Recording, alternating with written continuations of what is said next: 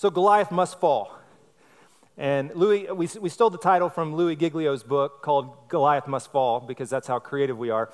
And he said that he worked a lot on the title and which title they came to. And the word in the middle was the one that he said they really zeroed in on, and the idea that Goliath must fall in our lives. That the giants in our lives and the challenges and the addictions that we have, that those have to come down, that God wants those to come down in our life so that we can live life to the full. And that's what God wants for you. Did you know that? That God wants you to live life to the full? How awesome is that? God wants that for you. He wants you to experience the best life possible. And for that to take place, we all have to face the giants that tend to steal life from us, to kill our lives, to destroy the very things that God wants to bring into our lives. And so we all face Goliaths. Sometimes Goliaths are big issues and challenges and addictions, and other times they're small. And there are times that no one else knows what we're struggling with. Right? I mean, let's just be honest. There are times no one else knows that there's a giant in our life staring us down who is controlling and destroying our lives. But in the darkness and in the quiet corners of our lives, that giant is taunting us.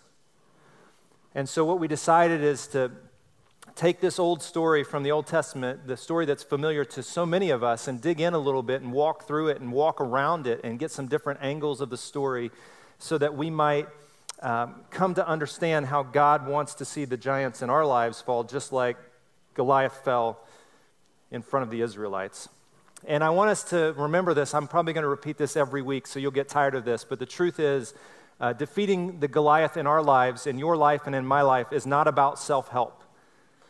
And a lot of our world is about self-help, how we can make our lives better. If we strategize and we organize and we're able to strengthen ourselves to do a certain thing. And I want you to understand that the giants in our lives, while there is a part that we play, don't get me wrong, it's not just sitting back and praying and everything magically just gets better. That's not what the Christian life is about. But it's not about self-help.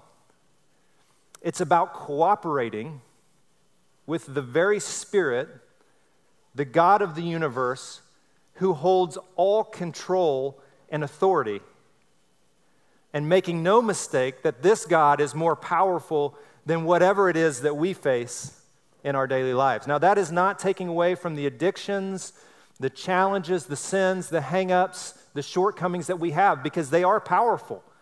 Addiction is a real thing. Addiction drove my grandfather to take his life. And many of you have told me that you have similar stories in your background of people who were overcome with some giant to the point that they wanted to take their very life. And I want us to understand that God is more powerful. Come on, church. God is more powerful than whatever it is that we're facing.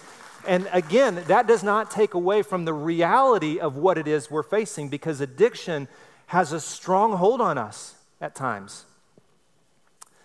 Judah Smith, who's a pastor up in the Northwest, he says this, and I love this.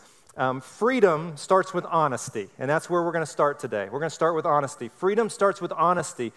We aren't doing ourselves any favor by defining ourselves as good and others as bad. Love it. Right? And this is the world that we live in right now. It's easy to define ourselves as good and give ourselves all kinds of grace and then hold others to standards that we ourselves don't want to be held to. Ooh, I'm not going to say that again. Just hopefully that sunk in. But freedom starts with honesty. And he says this, let's just agree that we all need help. Can we do that? If you need help today, just slip your hand up.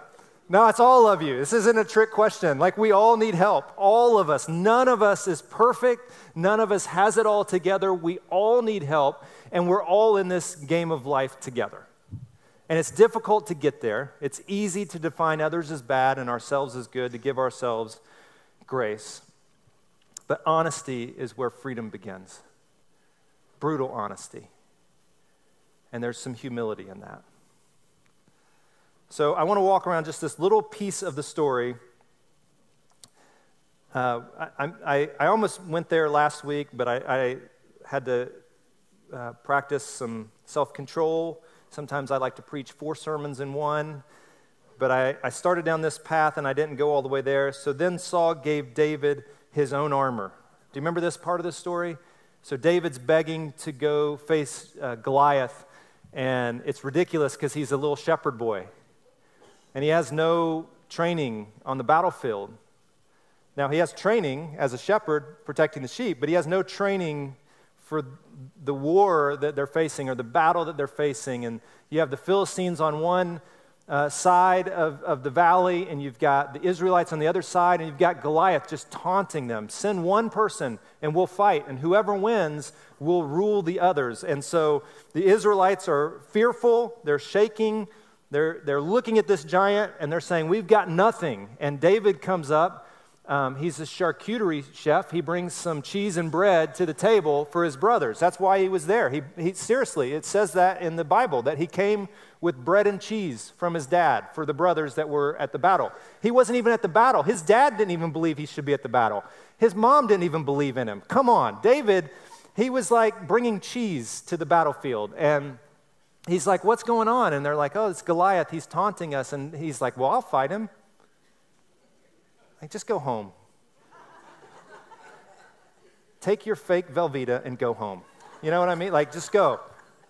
And finally, he decides to go to the king, Saul, who finally gives in. And says, so Saul gives David his armor, bronze helmet, a coat of mail, and David put it all on. And this isn't mail like you get. It's not like he didn't put paper on. It's like, you guys get it, yeah. Like, he put it on, he took a couple steps because he wasn't used to it, and he's like, I can't go in these. And finally, he just took them off. I mean, imagine, if you will, like this battle, this real battle that's about to take place, and Saul's trying to protect this little kid, and he gives him his armor, but sometimes the armor other people use is not the armor God wants for us to enter into our battle with our Goliath. And for some of us, the reason we're still facing a giant in our life is because we're trying to live someone else's story that might have worked. But God has something different, and we have to be honest about the very battle that we're fighting before God will give us victory. He says, I can't go in these. And he took them off. And he had a slingshot and apparently like a stick. And he went and picked up 5 smooth stones. And that's all he needed for the battle. And why was that all that he needed for the battle? Because his trust was in the strength of God, not in the strength of what he was carrying into battle. Let me say that again. His trust, his faith was in the strength of the creator of the universe, not in the strength of what he could wear, the armor and the sword that he would carry into that battle. And I want us to do something, and I want us to think of this. Hopefully this will get into your mind, and so you got to play along with me here for just a second. Hopefully this will get into your mind, then you can walk this out during the week. I want you to hold up your strong hand, so the hand that you use for most of everything that you do. So just hold it up high. Let me see if I got any. Oh, I got a couple lefties. I see a couple lefties in the room. So they say about 90% of people are right-handed. They say the smartest of us are right-handed. And just kidding. Just kidding. And then about 10% are left-handed. So your strong arm, your right arm. Jerry, who is over here on the edge today, her son is a lefty reliever, and he can throw like a 97, 98 mile per hour fastball with his left hand. If I threw with my left hand, no telling, number one, where it's going to go. And I can guarantee you it's not going 90 miles an hour. It's going like 10. That's it. So you got your strong hand. I want you to think about your strong hand and the things that you do this week as a picture of the strength and the gifts that God has given you. And I want you to hear this. God has given every single person in this room and in this world strengths and abilities and gifts. You have gifts given by God. They're strengths, and you should use them for His good and for the good of the world. That's your strong hand. Now I want you to hold up your weak hand. Yeah, there's the lefties. The weak hand. Now, for just a second, I want you to put that weak hand in your pocket. Just slide it in your pocket if you have one. If not, put it behind your back. Chew on it. Do something with that weak hand. Now, I want you to try to tie your shoe with just your strong hand. Oh, if you have shoelaces, yeah. Velcro. That's not fair. Cheaters. You guys are cheaters that come in this church. It's difficult. Maybe you could get to it eventually with your strong hand, but, your weak hand, you like to ignore your weak hand, but you have a weak hand. You have a weak hand. I have a weak hand. Hold your weak hand up, that left hand. Weak hand. And there's this truth that Paul talks about in Scripture that seems crazy. And here's what Paul writes. He's talking about this weakness he has, and he never defines exactly what it is. There's scholars who like to debate about what it is. See, your weak hand is so weak, most of you have already put it back down. That's unbelievable. He's talking about this weakness that he has in life and how he's begged God to take away the weakness because he doesn't want to deal with it. And here's what he says, my grace, this is Jesus talking, my grace is all you need. My power works best in your weakness. And then Paul writes, so now I am glad to boast about my weakness so that the power of Christ can work through me. For when I am weak, then I am strong. Now, this makes no sense, does it? It makes no sense. Like in our minds, for us to reason, this makes no sense. For when I am weak, I am strong? That sounds crazy, doesn't it? And why would he boast about his weakness? Now, just a little bit of context real quick. Paul was writing this letter to this church, the Corinthian church, where they had a bunch of people coming in, teachers who were coming in boasting about special revelation or dreams that they had had from God, and that God was giving them these special, so they were boasting that I've seen this thing, and I've seen, God has given me this powerful view of all these things, and it's miraculous, and so I'm boasting about all the strength that I have that God has given me. And what Paul is doing here is he's challenging them to think about their strength not being in their own self and their own strength. There's something that they have in their minds, but their strength is actually found in their humility and in their weakness, because it's there that God's strength can be made complete. Does that make sense? Are you with me? It makes no human sense when it comes to our reasoning. If I asked you, do you want to use your strong hand or your weak hand, you're going to say most of the time your strong hand. Your strong hand is what you want to use. And Paul's saying, but there's beauty in acknowledging the weakness so that only God will get the glory when Goliath falls. Let me say that again. Paul's saying there's beauty in acknowledging our weakness, because when we acknowledge our weakness, then God can get the glory when Goliath falls. Look, think about David and Goliath, the story of David and Goliath. David, a lot of times we're like, David gets all the glory because, he's this little guy that threw the sling, he had the slingshot, threw the rock and whatever. It wasn't David, it was God that brought that giant down. It was God who brought that giant down. And whatever it is you're facing, the weakness that you have in life,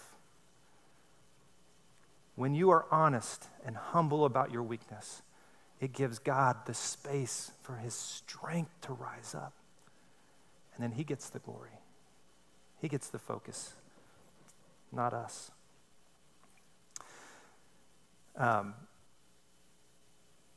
Louis says, whenever a problem is concealed, it finds power in darkness. Whenever a problem, a sin, a habit, a struggle, whenever it's concealed, it finds power in the darkness. And I think all of us would agree to that. That when things in our lives remain hidden, there's a power to them. There's people in this world who have been, once something in their life has been identified, and it's very painful out in the public. And a lot of people would say, but that was God's greatest gift to me. Because that thing that was hidden in my life held so much power over me. And when it came to the light, it opened up. But when it's confessed, when we confess it, that problem loses its power in our life, and it loses its hold in our life. It's like, have you ever done work in a bathroom to remodel it? And you get around the bathtub or the shower, and you're hoping it's not there. You kind of pry some of that off, and you pull it back, and you just kind of peek, and if you see it, what am I talking about? Mold. Where does mold grow in the dark? Just a little wetness, a little dark. Mold will do all kinds of damage to your house, won't it? Yeah. That's how sin is. John, if we claim we have no sin, we're only fooling ourselves and not living in the truth. If any of us claim that there's nothing in our lives, there's no giant, there's no sin, there's no challenges, we're only fooling ourselves. But if we confess, listen to this, if we're honest and humble about the things that have a hold on our lives, God is faithful and just to hold us accountable and punish us. That's what it says. Oh, wait. That's a different verse. He is faithful and just. You would think it would say he's just. He is just when he holds us accountable and punishes us. That's what it should say. He is faithful and just to forgive us and to cleanse us. Is that not powerful? Come on, church. Listen, if we're honest, if we're humble, if we open up, if we confess, we don't have a God who's like us as parents, who makes our kids, we've got to give them lessons to learn. Like we've got to hold them accountable for and we have a God who is faithful and just to forgive us and cleanse us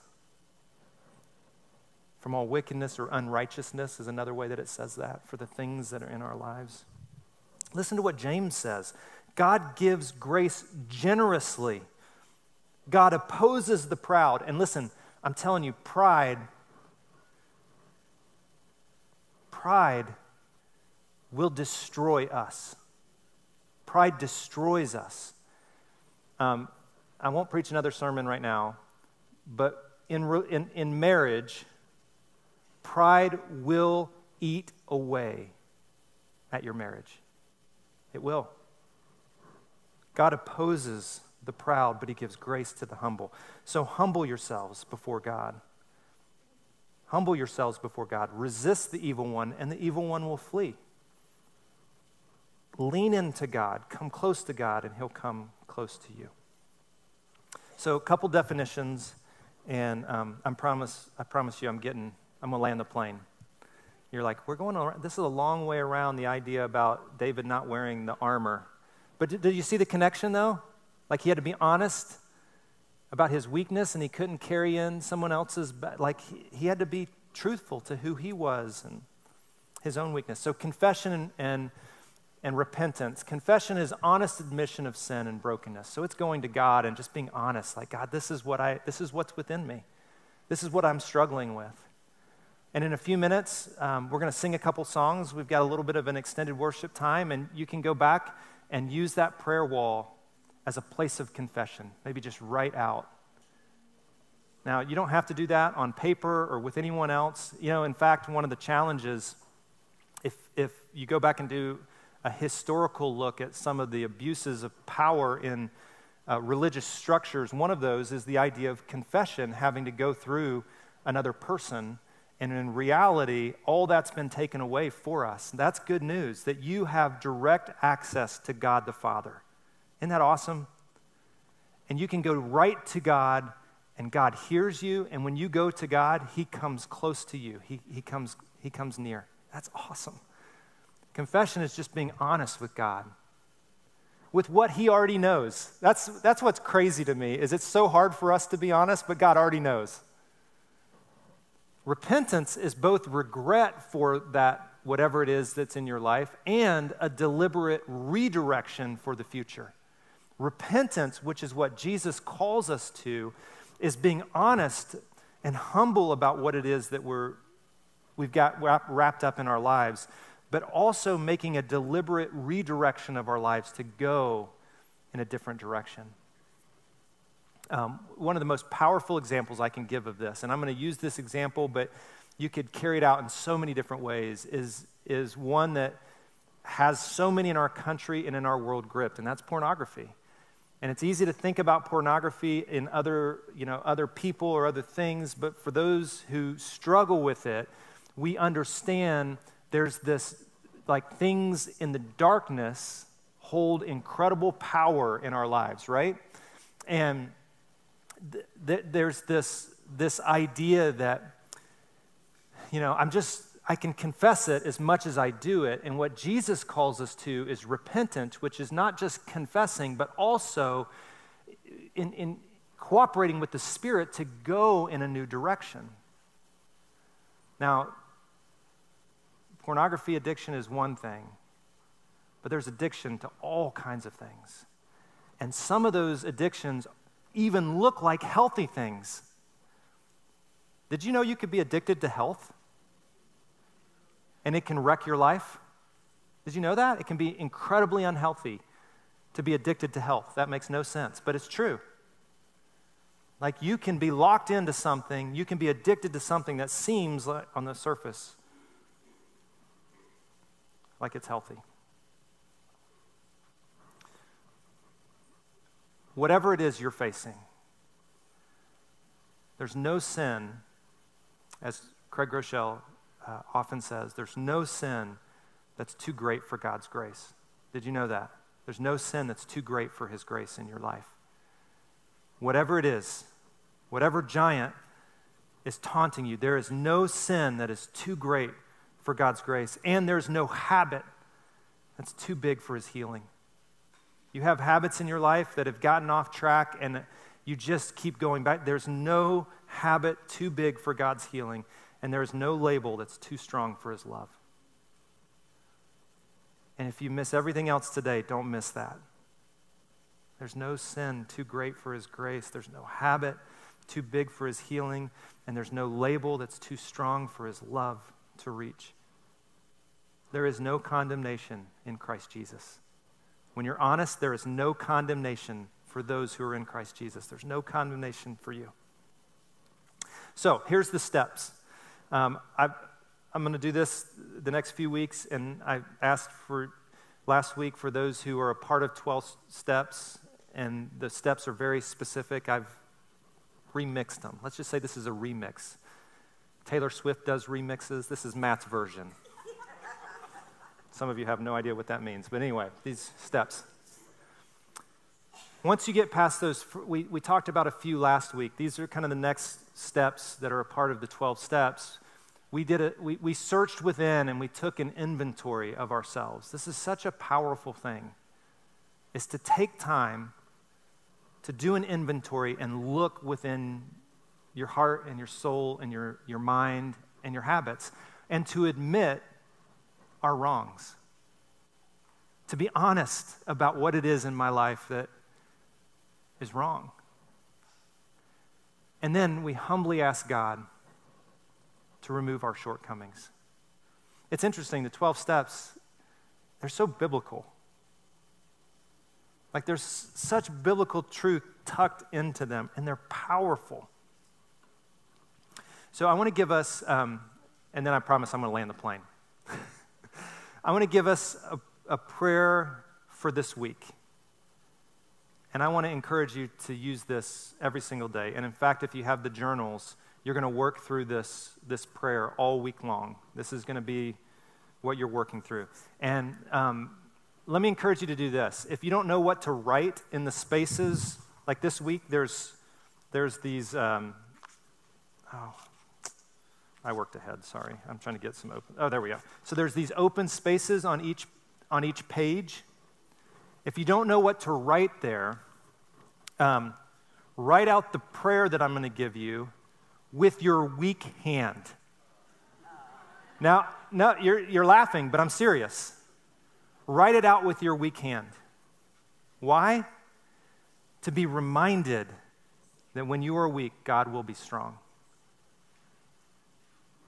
So here's the prayer. It's from Psalm chapter 51. It's one of the most beautiful prayers of confession and repentance. David says, "Have mercy on me, O God, because of your unfailing love. Because of your great compassion, blot out the stain of my sin. Wash me clean from my guilt. Purify me from my sin. For I recognize my rebellion. It haunts me day and night." Now, David had been confronted by Nathan about some sin in his life. And he goes on, "Create in me a clean heart, O God, and renew a loyal or a right spirit within me." And David, near the end of this psalm, says, "The sacrifice that you desire, God, is a broken spirit." It's honesty, it's truth-telling, and it's repentance. That's what God wants. Because when we repent, when we're honest and upfront about whatever it is that we're wrecked by, that we're taunted by, when we're honest about those things, we open ourselves to cooperate with God's Spirit. So these are the same that were up here last week. I just added a couple little things to the side of them. These are some things to think about as you walk this out in your life. Name your giant. So be honest and humble. Just name between you and God. Just between you and God, just name your giant. What is it for you?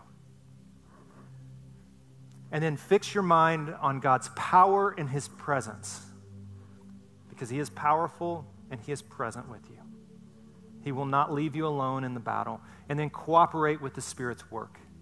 Like as you sense the Spirit moving you, just cooperate.